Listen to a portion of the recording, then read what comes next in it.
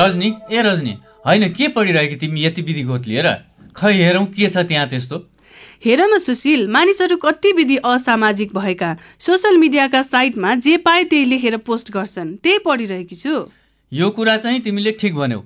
आफूलाई मन लाग्यो भन्ने बित्तिकै जे पाए त्यही पोस्ट गर्नुहुन्न भन्ने कुरा हामीले कहिले बुझ्ने होला खै? हो नि, तिमीलाई थाहा छ जुन कुरा तिमी सबै मानिसको अगाडि मासमा बोल्न सक्दैनौ त्यस्तो कुरा सोशल साइटहरूमा पोस्ट गर्नु हुँदैन नि। हो रजनी, यसरी हामीले नसोचिकन विचार नगरिकन अरूलाई हानि हुने किसिमका कुनै पनि कुराहरू नलेख्नु नै राम्रो हो नि, होइन र? भनाइ नै छ नि, बोल्न पाए भनेर प्याच्च नबोल्नु भनेर। त्यो त हो नि सुशील, तर हिजो आज इन्टरनेटमा हेर्दा यस्तो लाग्छ कि केही मानिसहरू त सार्वजनिक रूपमा बोल्न नमिल्ने कुराहरू मात्र पनि गरिरहेका हुन्छन्। सोशल मिडिया केही मानिसका लागि जे गर्न पनि पाइन्छ भन्ने किसिमले उपयोग भइरहेको जस्तै लाग्छ। तिमीले ठिक भन्यौ रजनी, केही न केही अराजकता त जुनसुकै ठाउँमा पनि हुन्छ नै। सबैजनाले राम्रो मात्रै काम गर्ने भए त यो संसार कति राम्रो हुन्थ्यो होला।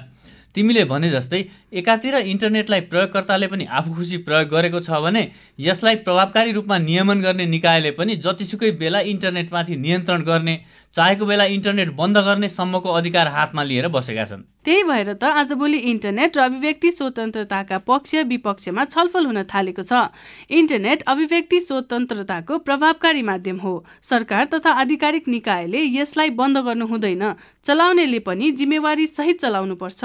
सस्तो, सुलभ र प्रभावकारी रूपमा इन्टरनेट प्रयोग गर्न पाउनु अधिकार हो भने यसलाई जिम्मेवार रूपमा प्रयोग गर्नु हामी उपभोक्ताको दायित्व हो। अधिकार र जिम्मेवारीमा तालमेल मिलाउन सकिएन भने इन्टरनेट अभिव्यक्ति स्वतन्त्रताको माध्यम बन्नलाई चुनौती हुन सक्छ।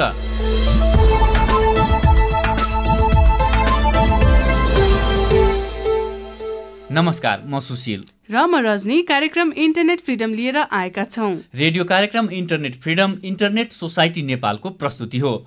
अहिले तपाईँ यो कार्यक्रम देशका विभिन्न 11 एफएम रेडियो स्टेशनबाट सुनिरहनु भएको छ।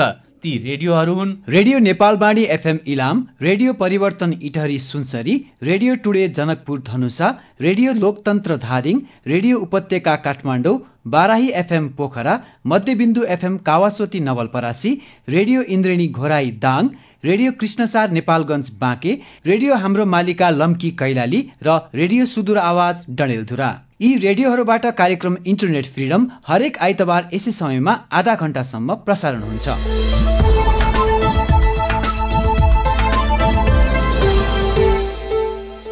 यी रेडियो स्टेशनहरू बाहेक तपाईँ यो कार्यक्रम www.internetfreedom.org.np बाट आफूलाई अनुकूल हुने समयमा पनि सुन्न सक्नुहुन्छ। कार्यक्रम इन्टरनेट फ्रिडममा आज हामी इन्टरनेटमा अभिव्यक्ति स्वतन्त्रता शीर्षकमा भएको छलफललाई प्रस्तुत गर्दैछौं। गएको मङ्सिर 29 गते शुक्रबार काठमाडौँमा भएको छलफल इन्टरनेट सोसाइटी नेपालले आयोजना गरेको थियो। छलफलमा अभिव्यक्ति स्वतन्त्रता तथा इन्टरनेटको क्षेत्रमा काम गर्ने सरकारी र गैर सरकारी क्षेत्रको सहभागिता थियो। कार्यक्रममा उपस्थित सरकारी र गैर सरकारी क्षेत्रका सरकारवालाहरूले व्यक्त गर्नुभएका महत्त्वपूर्ण विचारहरू हामी आजको कार्यक्रममा प्रस्तुत गर्दैछौं।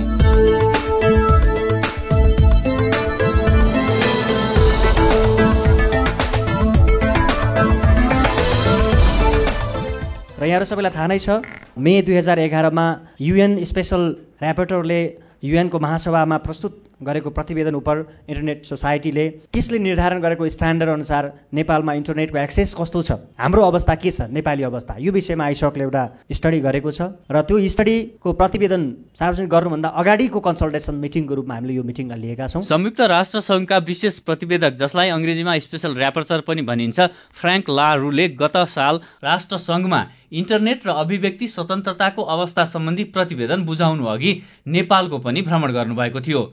उहाँले नेपालमा इन्टरनेटको विकास र विस्तारमा काम गर्ने सरकारी र गैर सरकारी सरकारवालाहरूसँग भेट्नु भएको थियो। नेपाल लगायत संसारभरकै प्रसङ्गमा फ्र्याङ्क लारूको प्रतिवेदनले इन्टरनेट र अभिव्यक्ति स्वतन्त्रताका अध्ययन गर्दा इन्टरनेटमाथि सहज पहुँच सुनिश्चितताका लागि केही सवालहरू उठाएको छ। ती सवाल हुन् इन्टरनेटमा रहेका विषयवस्तु तथा भौतिक संरचनामाथिको पहुँच। सहज पहुँचका लागि बाधाहरू पनि छन्। ती के छन् त? प्रतिवेदनले भने अनुसार इन्टरनेटमा सबै नागरिकको सहज पहुँच हुनका लागि मुख्य बाधाहरू हुन् इन्टरनेट र सूचना प्रविधि पूर्वाधार, साथै भौतिक संरचनामाथि सबैको पहुँच हुन नसक्नु, इन्टरनेट सेवा महँगो हुनु, साथै इन्टरनेट सेवा छिटो, छरितो र भरपर्दो नहुनु। यसका साथै विभिन्न कारणले पछि परेका र पारिएका समुदायहरूको हातमा इन्टरनेटको पहुँच नहुनु र डिजिटल डिभाइड बढ्नु। राष्ट्रसङ्घका लागि तयार भएको सो प्रतिवेदनले उठाएका सवाल र चुनौतीहरूको आधारमा नेपालमा इन्टरनेट र अभिव्यक्ति स्वतन्त्रताको स्तर कस्तो छ? अधिवक्ता सन्तोष सिग्देल, टङ्कराज अर्याल, रुक्मणी महर्जन सहितको एक समूहले अहिले यो विषयमा अध्ययन गरेको छ। अध्ययनको प्रारम्भिक नतिजा कस्तो छ? सबै नागरिकको हातमा इन्टरनेटको सहज पहुँच छ? सहज पहुँच बढाउनका लागि सरकारवाला निकायहरूले के गरिरहेका छन्? इन्टरनेटको विकास र विस्तारका लागि के कस्ता चुनौतीहरू छन्? इन्टरनेटमा नागरिकको गोपनीयताको अधिकारलाई कसरी सुनिश्चित गरिएको छ? अध्ययन समूहका तर्फबाट अधिवक्ता सन्तोष सिग्देलले नतिजाको सार सुनाइसकेपछि कार्यक्रममा उपस्थित सरकारवालाहरूले आफ्ना विचार राख्नु भएको थियो।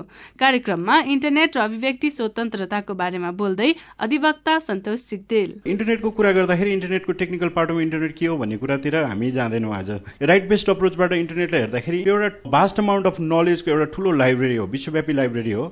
यो एउटा ठुलो message board, internet, telephone network र पब्लिसिङ मिडियम हो र सँगसँगै एउटा ठुलो सुपर मार्केट हो। यसको महत्त्व के छ भनेर भन्दा यो चाहिँ नि हाम्रो अभिव्यक्ति स्वतन्त्रता प्रयोग गर्नको लागि, सूचना खोज्ने, प्राप्त गर्ने र प्रवाह गर्ने जुन हाम्रो अधिकार छ त्यो प्रयोग गर्नको लागि यो एकदमै महत्त्वपूर्ण माध्यम हो।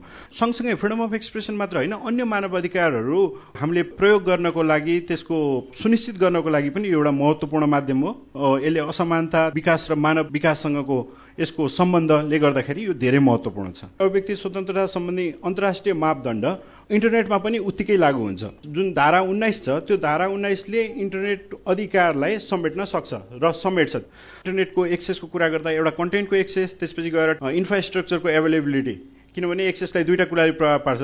इन्फ्रास्ट्रक्चर एकदम राम्रो हुनसक्छ तर रेगुलेसन कस्तो हुन्छ भन्दा त्यसले एक्सेस नदिन सक्छ। एक्सेस तपाईँको सबै हुनसक्छ तर कन्टेन्ट के पनि नहुनसक्छ। त्यसपछि गएर इन्टरनेटमा पहुँच गर्ने अवरोधहरू के छन्? एक्सेसमा अवरोध भनेको एउटा टेक्नोलोजिकल एभाइलेबिलिटी, कतिको उपलब्धता छ। अर्को अब्स्ट्याकल भनेको स्लोर इन्टरनेट कनेक्सन, अर्को चाहिँ हायर कस्ट। तिनटै अवरोध हामी कहाँ पनि लागू हुन्छ। केही समूहहरू तिनीहरूको लागि इन्टरनेटको एक्सेस अझ बढी अवरोध हुनसक्छ। त्यो समूह भनेको चाहिँ नि माइनोरिटी ग्रुपहरू हुन सक्छन्, पिपल विथ डिसेबिलिटी हुनसक्छ। उहाँहरूको लागि चाहिँ अझ बढी एक्सेसमा चाहिँ अब्स्ट्याकल छ। रेस्ट्रिक्सनको कुरा गर्दाखेरि सबभन्दा पहिला आर्बिट्रेरी ब्लकिङ र फिल्टरिङ अफ कन्टेन्ट, त्यसपछि गएर क्रिमिनलाइजेसन अफ लेजिटिमेट एक्सप्रेसन। यहाँ चाहिँ नि एक्सप्रेसन लेजिटिमेट हुन्छ तर त्यसको क्रिमिनलाइजेसन। त्यसपछि गएर इम्पोजिसन अफ इन्टरमिडिएरी लायबिलिटिज। यो इन्टरनेटमा रेस्ट्रिक्सन गर्ने अर्को एउटा महत्त्वपूर्ण आधार भनेको बीचमा काम गर्ने, कन्ड्युटको रूपमा काम गर्ने इन्टरमिडिएरीहरूलाई थोपरिएको उहाँहरूको उत्तरदायित्व हो। यसले गर्दाखेरि पनि इन्टरनेटमा रेस्ट्रिक्सन लिएर आउँछ। त्यसपछि गएर disconnecting user from internet access. अर्को भनेको साइबर अट्याक्स र inadequate protection of right of privacy and data protection. अब नेपालको कुरा गर्छौँ। नेपालमा हाम्रो स्थिति के छ त भन्ने कुरा गर्छौँ। अभिव्यक्ति स्वतन्त्रता सम्बन्धी मौलिक हकको रूपमा संविधानले जे राखेको छ इन्टरनेटमा पनि त्यही लागू हुन्छ। त्यो भनेको प्रत्येक व्यक्तिलाई विचार तथा अभिव्यक्तिको स्वतन्त्रता रहनेछ भन्ने प्रोभिजन नै हो। त्यसपछि गएर अर्को भनेको पब्लिकेसन, ब्रोडकास्टिङ र प्रेस सम्बन्धी धारा 15 हो। त्यो धारा 15 ले चाहिँ नि इलेक्ट्रोनिक पब्लिकेसनलाई पनि रिकग्नाइज गरेको छ।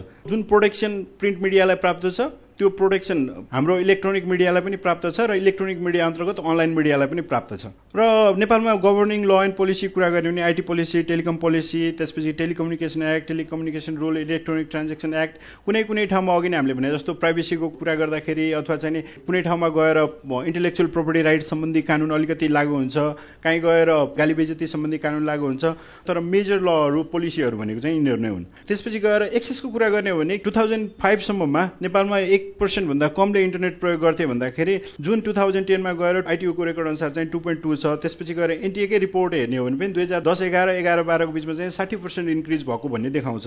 अब त्यसपछि गएर प्रिभेन्सनमा जाँदाखेरि सबभन्दा पहिला हाम्रो नेपालको स्थिति आर्बिट्रेरी ब्लकिङ र फिल्टरिङमा के छ भन्दाखेरि रोयल कुको बेलामा चाहिँ नि ब्लकिङ फिल्टरिङ भएको उदाहरणहरू भेटिन्छ। त्यो बेलामा gorakhanews.com, samuday.org, INSNहरू चाहिँ नि बन्द गरेका थिए भन्दाखेरि नेपाल न्युज साइटको चाहिँ नि त्यो बेलाको एकदम चलेको डिस्कसन फोरम जुन थियो त्यसलाई पनि बन्द गर्न लगाएको थियो। सरकारले चाहिँ कानुन कुनै नबनाइकन आर्बिट्रेरी रूपमा ब्लक गर्न लगाएको उदाहरणको रूपमा यसलाई लिन सकिन्छ। त्यसपछि गएर लेजिटिमेट एक्सप्रेसनको अपराधीकरणलाई हेर्ने भने नेपालमा मुख्य रूपमा इटिए को सेक्सन 47 ले यसलाई समेट्छ र त्यसमा चाहिँ के गर्न हुँदैन, के गर्नु चाहिँ अपराध हुन्छ भन्ने कुरा राखेको छ।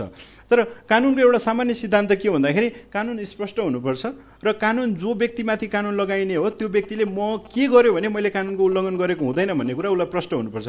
तर हाम्रो कानुन हेर्दाखेरि चाहिँ क्ल्यारिटी प्रिसिजन देखिँदैन। जस्तै पब्लिक मोरालिटीको कन्ट्रारी हुने, पब्लिक डिसेन्सीको एगेन्स्टमा हुने जस्तो शब्दहरू राखिएको छ। के हो सार्वजनिक सदाचार भनेको अथवा सार्वजनिक नैतिकता भनेको? यो प्रिसिजन नभएको, त्यसपछि गएर यो भेग एम्बिगियस खालको कानुन चाहिँ नि यहाँ छ, जसलाई चाहिँ नि मिसयुज गर्ने एकदमै बढी हाई प्रोबेबिलिटी चाहिँ देखिन्छ। यसले चाहिँ नि सेल्फ सेन्सरसिप क्रिएट गर्छ। भोलि गएर मलाई सजाय हुने हो भनेदेखि एक्सप्रेसनमा अटोमेटिकली सेल्फ सेन्सरसिप हुन्छ। त्यो प्रयोगकर्तामा एन्ड युजरमा पनि हुन्छ, आइएसपीमा पनि हुन्छ। यसको दुरुपयोग गर्ने सम्भावना एकदम हाई छ। त्यसपछि गएर थर्ड पार्टी लायबिलिटी, कुनै पनि सर्भिस प्रोभाइडरलाई लायबल बनाइँदैन भन्ने छ। कानुनको विपरीत कुनै चाहिँ नि पोस्ट गरेको छ भने थाहा थियो, हटाएन भने चाहिँ ऊ लायबल हुन्छ भनेर भन्ने छ। यसले इन्डाइरेक्ट रूपमा के गरेको छ भने आइएसपीजहरूले आफ्नो थ्रुबाट के पोस्ट गरेको छ सबै कुरा थाहा पाउनुपर्छ भने जस्तो देखिएको छ। र इलिगल कन्टेन्टको कुरा गर्दाखेरि मलाई याद छ केही वर्ष अगाडि चाहिँ एनटिएले चाहिँ तपाईँहरू आफै चाहिँ नि इलिगल कन्टेन्ट हटाउने काम गर्नुहोस् भनेर एनटिएले प्रपोज गरेको थियो। र त्यो बेलामा आइएसपीबाट we are not empower to, अथवा हामीसँग त्यो क्यापेसिटी पनि छैन, हामी होइन भनेर उहाँहरूले चाहिँ राम्रो स्ट्यान्ड लिनुभएको थियो। र फिल्टरिङ सफ्टवेयरको कुरा गर्दाखेरि 2005मा सरकारले केही आइएसपीहरूलाई चाहिँ इमेलहरू फिल्टर गर्नको लागि सर्भाइलेन्स गरेको थियो, इमेल फिल्टर गर्नको लागि चाहिँ नि सफ्टवेयर राखिएको थियो भन्ने पनि केही रिपोर्टहरू प्राप्त गरेका छौँ। त्यसपछि गएर disconnecting user from the internet access. नेपालको सन्दर्भमा दुर्भाग्य के भन्दाखेरि यो बारेमा चाहिँ हामीले प्राइभेट सेक्टर पनि गभर्मेन्ट सेक्टर पनि दुइटै यो चाहिँ यसमा इन्भल्भ भएको देखेका छौँ। डाइरेक्ट भायोलेसन अफ एफओई हो यो। स्विच अन अफ गर्ने काम कुनै पनि आधारमा त्यो स्टेट अफ इमर्जेन्सीको बेलामा पनि तपाईँले जस्टिफाई गर्न सक्नुहुन्न, किनभने कम्प्लिटली अफ गर्नुपर्छ भन्ने उपादेयता देखाउन बहुतै गाह्रो हुन्छ। नेपालमा गभर्मेन्ट पनि थर्ड पार्टिजहरू पनि यसमा देखिएका छन्। साइबर अट्याकको कुरा गर्ने हो भने अहिलेसम्म हामीले सरकार आफै इन्भल्भ भएको, साइबर अट्याकमा इन्भल्भ भएको भन्ने कहीँ भेटेनौँ। त्यसपछि गएर इटेको अन्डरमा चाहिँ नि साइबर अट्याक क्राइम हो, तर प्र्याक्टिसको रूपमा हेर्दाखेरि पनि साइबर अट्याक भयो भनेर कोही चाहिँ नि इटिएको अन्तर्गत मुद्दा हाल्न गएको अथवा कम्प्लेन गरेको पनि त्यति भेटिएको छैन। प्राइभेसी डेटा प्रोटेक्सनको कुरा गर्दाखेरि हामी कहाँ संविधानको धारा 28मा प्राइभेसी सम्बन्धी व्यवस्था छ, तर त्यसलाई इम्प्लिमेन्ट गर्ने कुनै पनि कानुन छैन। प्राइभेसी सम्बन्धी कानुन बनेको छैन, डेटा प्रोटेक्सन सम्बन्धी कानुन पनि छैन। र त्यसले गर्दाखेरि सरकारबाट पनि हामी पीडित, इन्टरमिडिएरीबाट पनि हामी पीडित, हाम्रो प्राइभेसी उहाँहरू दुइटैले इन्स्योर गर्नु भएको छैन। रेकमेन्डेसनको कुरा गर्दाखेरि त्यो सेन्ट्रल स्विच अफ अन हुनु हुँदैन, guarantee of uninhibited access to internet guarantee गरिनुपर्छ। त्यसपछि गएर टेक्नोलोजी न्युट्रल पोलिसी लिएर आउनुपर्छ एक्सेस बढाउनको लागि, किनभने कुनै पनि नयाँ पोलिसी आउने बेलामा, नयाँ टेक्नोलोजी आउने बेलामा पोलिसी कानुनले रोक्ने काम गर्नु हुँदैन, त्यसले एक्सेसलाई प्रभाव पार्छ। इन्फ्रास्ट्रक्चर डेभलपमेन्टमा सरकारले ध्यान दिनुपर्छ। मार्जिनलाइज ग्रुप र पर्सन विथ डिसेबिलिटी, किनभने नेपालले युएनसीआरपिडी भन्ने संयुक्त राष्ट्र संघको अपाङ्गता भएका व्यक्तिहरूको अधिकार सम्बन्धी संयुक्त राष्ट्र सङ्घीय महासन्धि पनि पास गरिसकेको अवस्थामा नेपालले त्यसलाई पनि इम्प्लिमेन्ट गर्नुपर्छ। त्यसमा चाहिँ नि access to information, access to इन्टरनेटको कुरा पनि छ। त्यसले गर्दाखेरि यो सम्बन्धी कानुनहरू पनि नेपालले लिएर आउनुपर्छ भन्ने चाहिँ एक्सेसकोमा चाहिँ त्यति हाम्रो रेकमेन्डेसन हो।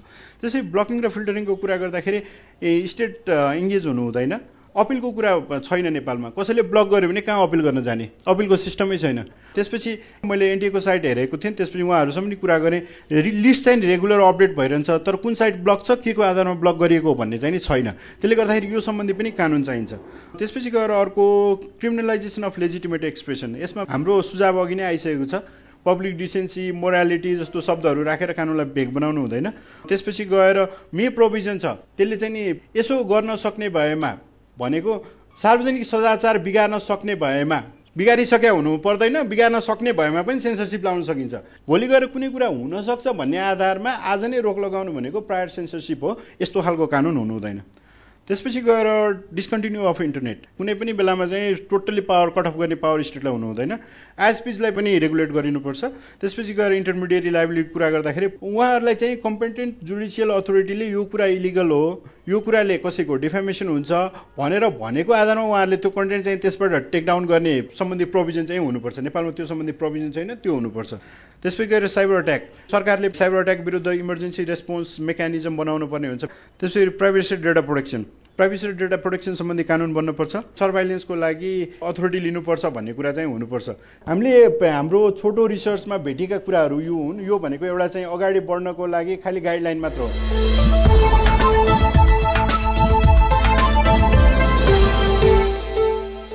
इन्टरनेट र अभिव्यक्ति स्वतन्त्रतामा नेपालको अवस्थाका बारेमा अध्ययन गरिरहनुभएका सन्तोष सिग्देलले भने जस्तै राष्ट्रसङ्घीय विशेष प्रतिवेदक फ्र्याङ्क लारूले गत वर्ष राष्ट्रसङ्घमा बुझाएको प्रतिवेदनले पनि इन्टरनेटलाई नियमन गर्ने निकायले सिर्जना गरेका चुनौतीहरूलाई स्पष्ट रूपमा औल्याएको छ। जस्तै सरकार र अधिकार प्राप्त निकायले इन्टरनेटलाई आफू खुसी जुनसुकै बेला बन्द गर्न सक्ने, इन्टरनेटमा राखिएका विषयवस्तुमाथि नियन्त्रण र चाहेको बेला कुनै पनि विषयवस्तुलाई गैर कानूनी रूपमा व्याख्या गरी कारबाही गर्न सक्ने, कानून विपरीत कुनै उपभोक्ताबाट इन्टरनेटको प्रयोग भइरहेको छ भने इन्टरनेट सेवा प्रदायक जिम्मेवार हुनुपर्ने तथा प्रयोगकर्ताको गोपनीयताको सुरक्षालाई गम्भीर रूपमा ध्यान नदिने।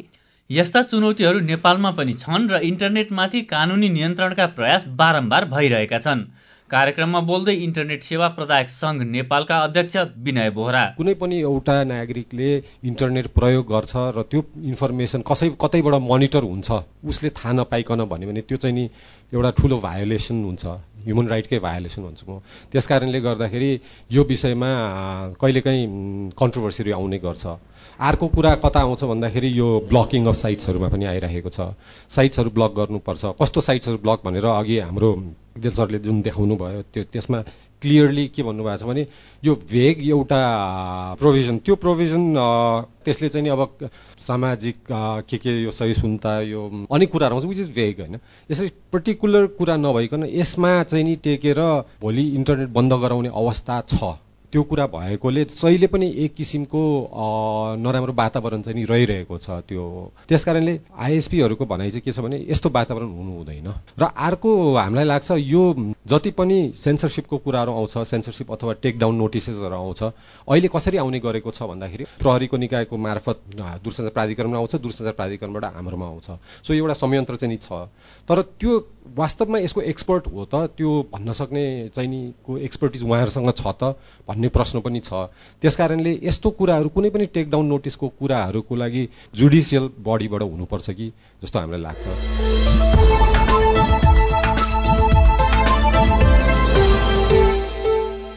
इन्टरनेट स्वतन्त्रता तथा अभिव्यक्ति स्वतन्त्रतालाई असर पुग्ने नीति, नियम र कानूनी व्यवस्था छ भने इन्टरनेट प्रयोग गर्ने व्यक्तिको गोपनीयताको सुरक्षा चुनौतीपूर्ण बन्दैछ। यसै विषयमा बोल्दै कार्यक्रममा उपस्थित ICT education for social development सहजकर्ता तथा free and open source software एन्टरप्राइजेसका हेमपाल श्रेष्ठ, इन्टरनेट र freedom of expression joint effort हो, तर यसमा ब्यालेन्स चाहिँ डेफिनेटली निडेड छ है। वान साइडेड वान एप्रोच मात्रै चाहिँ डेफिनेटली नहोला।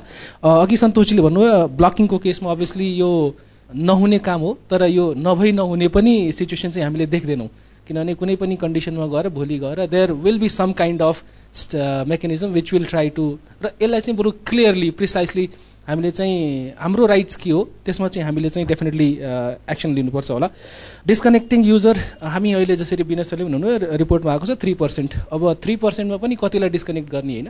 साइबर एट्याक्सको कुरा केसेसहरू भइरहेछ, तर त्यसलाई चाहिँ लिगल प्रोसिडिङमा आइसकेको छैन। यसको लागि चाहिँ कहाँ जाने, कहाँ रिपोर्ट गर्ने, त्यसको मेकानिजम के हो क्लियरली छैन, र एक्सेसको लागि त डेफिनेटली अब धेरै नै गर्न बाँकी छ जस्तो लाग्छ।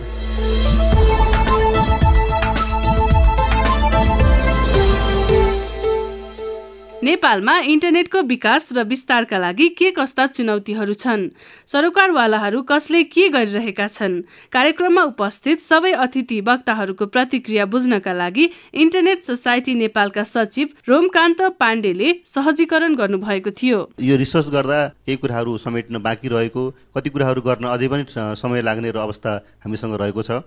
हामीले यहाँहरूबाट आउने सुझाव, फिडब्याक, यहाँहरूले देखेका, भोगेका, बुझेका कुराहरूलाई फेरि यो रिपोर्टको एउटा मेजर पार्टको रूपमा चाहिँ हामीले थप्ने नै छौँ, इन्कर्पोरेट गर्नेछौँ।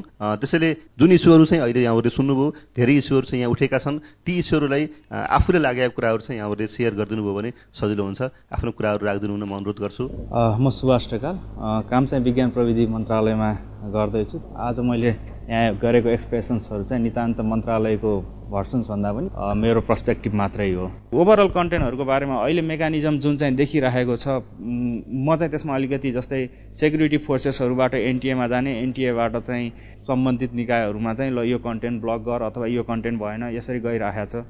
र अर्को चाहिँ यसमा पछि चाहिँ हाम्रो अहिले मैले रिसेन्टली प्लानमा पनि राखेको छु सूचना प्रविधि न्यायाधिकरण र पुनरावेदन न्यायाधिकरण, र त्यसको टिओआरमा चाहिँ कुनै पनि कन्टेन्टलाई ब्लक गर्नको लागि त्यहाँबाट चाहिँ एउटा डिसिजन हुनुपर्ने अथवा केही हुनुपर्ने, त्यसले डिसाइड गर्नुपर्ने गर्दाखेरि सायद यहाँ उठेको धेरै कन्सर्न चाहिँ यसमा चाहिँ सल्भ हुन्छ। यो ब्लक गर्नको लागि त्यसले डिसाइड गरिदिएर लिस्टिङ गरिदियो भने कन्टेन्ट ब्लकको उसमा चाहिँ हामीले भनिहाल्यौँ यो चाहिँ एक्टले नै स्पेसिफाई नगरेसम्म चाहिँ ब्लक गर्न मिल्दैन भन्ने चाहिँ अब हामी सबैको मान्यता हो र मैले बुझे पनि त्यही नै कुरा हो। क्यानको महासचिव हुनुहुन्छ हामीसँग, उहाँलाई म विशेष गरी इन्फ्रास्ट्रक्चरको विषयमा क्यानसँग जोडिएका सङ्घ संस्थाहरूको गुनासो के छ, त्यो गुनासोहरू उहाँहरूको फ्रिडम अफ एक्सप्रेसनको भाइलेसन कहाँनिर भएको छ, त्यो कुरा उठाइदिनु म अनुरोध गर्छु।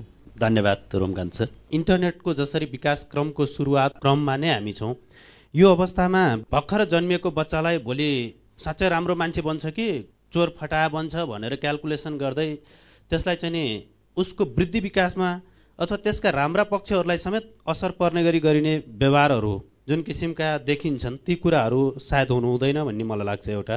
अनि अर्को यो इन्टरनेटलाई चाहिँ जुन हाम्रो गभर्मेन्टले पनि सोचेको नलेज बेस्ड सोसाइटीको अवधारणाहरूलाई पुरा गर्ने सिलसिलामा यो इन्टरनेट सबैका लागि हुनुपर्ने भन्ने नारा चाहिँ महत्त्वपूर्ण रूपमा उठिनुपर्छ र त्यसलाई सपोर्ट गर्ने किसिमका ऐन कानुन नियमहरू हुनुपर्छ। जबसम्म हामी इन्टरनेसनल प्र्याक्टिस अनुसारको कुराहरूलाई उठाउन नसक्ने हो भने हामी विश्वमा एउटा छुट्टै मुलुक, जुन मुलुक चाहिँ विश्वभन्दा धेरै पछाडि छुट्टै एउटा कुनामा रहेको मुलुक हुन्छ, त्यो कुराहरूलाई चाहिँ समेटिनुपर्छ भन्ने लाग्दछ। धन्यवाद।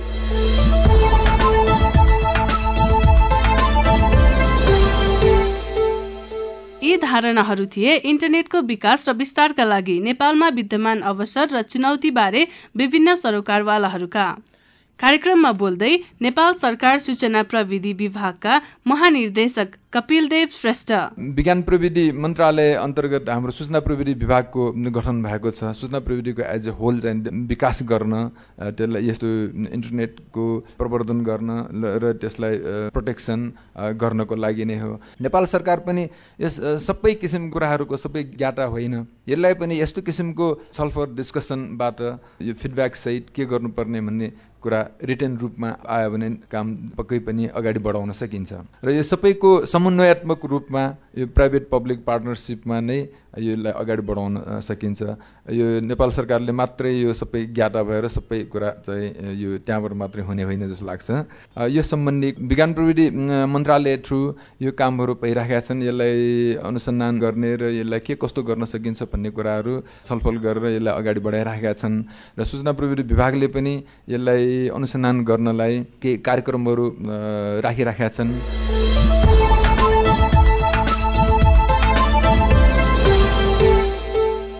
धेरै विषयवस्तुहरू उठे, कति कुराहरू एनटिएसँग पनि जोडिएको छ, अघि पनि मैले भने।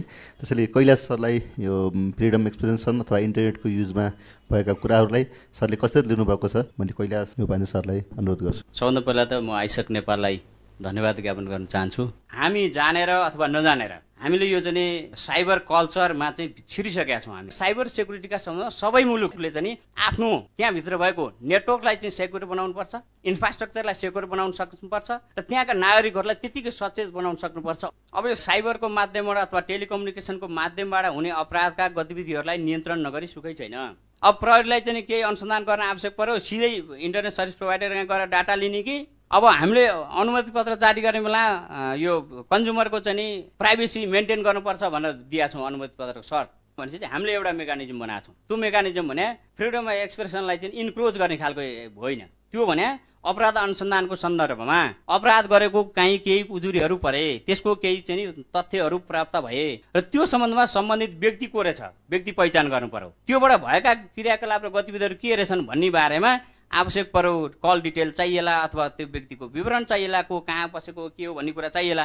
भनेपछि त्यो कुरा बुझ्नको लागि नेपाल प्रहरीका पनि तोकिएका व्यक्तिहरूको सिग्नेचरी सहित र इन्टरनेट सर्भिस प्रोभाइडरहरू अथवा दूरसञ्चार कम्पनीहरूका पनि सम्बन्धित व्यक्तिहरूले आपसमा कम्युनिकेट गरेर त्यो विवरणहरू लिन सक्ने एउटा मेकानिजम बनायो र यसमा चाहिँ एउटा मात्र निकायको भूमिका र जिम्मेवारीले चाहिँ हुनेवाला छैन।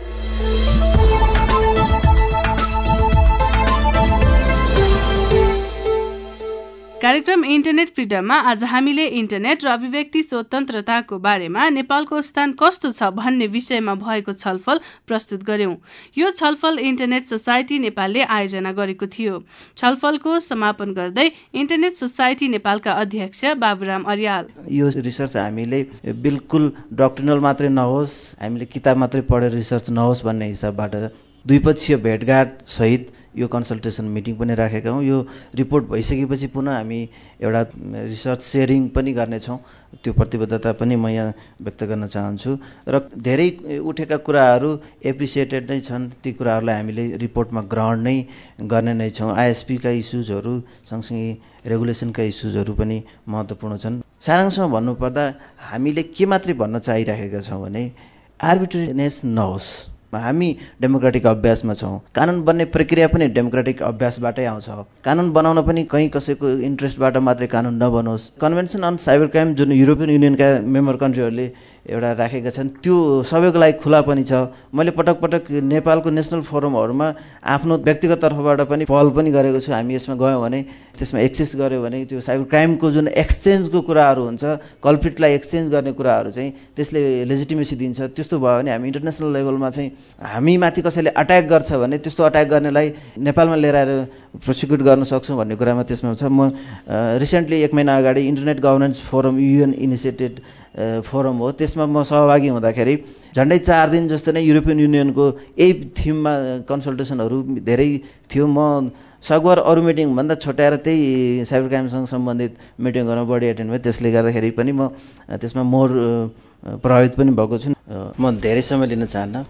यहाँहरू सबैलाई धन्यवाद दिन चाहन्छु। यति लामो समयसम्म धैर्यताका साथ छलफलमा सहभागी हुनुभयो। सक्रिय सहभागिता रह्यो सबैको। यो कार्यक्रमलाई यहीँ अन्त्य भएको म घोषणा गर्न चाहन्छु। धन्यवाद यहाँहरूको सहयोगिताको लागि।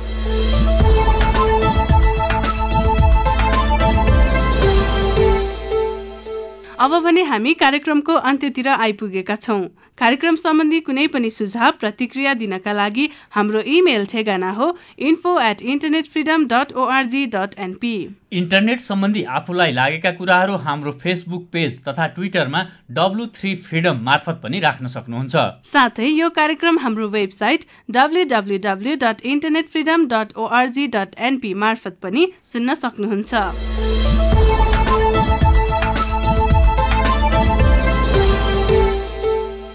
कार्यक्रम इन्टरनेट फ्रिडमको आउने भागमा हामी इन्टरनेट र गोपनीयता बारे उपयोगी सामग्री लिएर आउनेछौँ। कार्यक्रम सुन्न नभुल्नुहोला।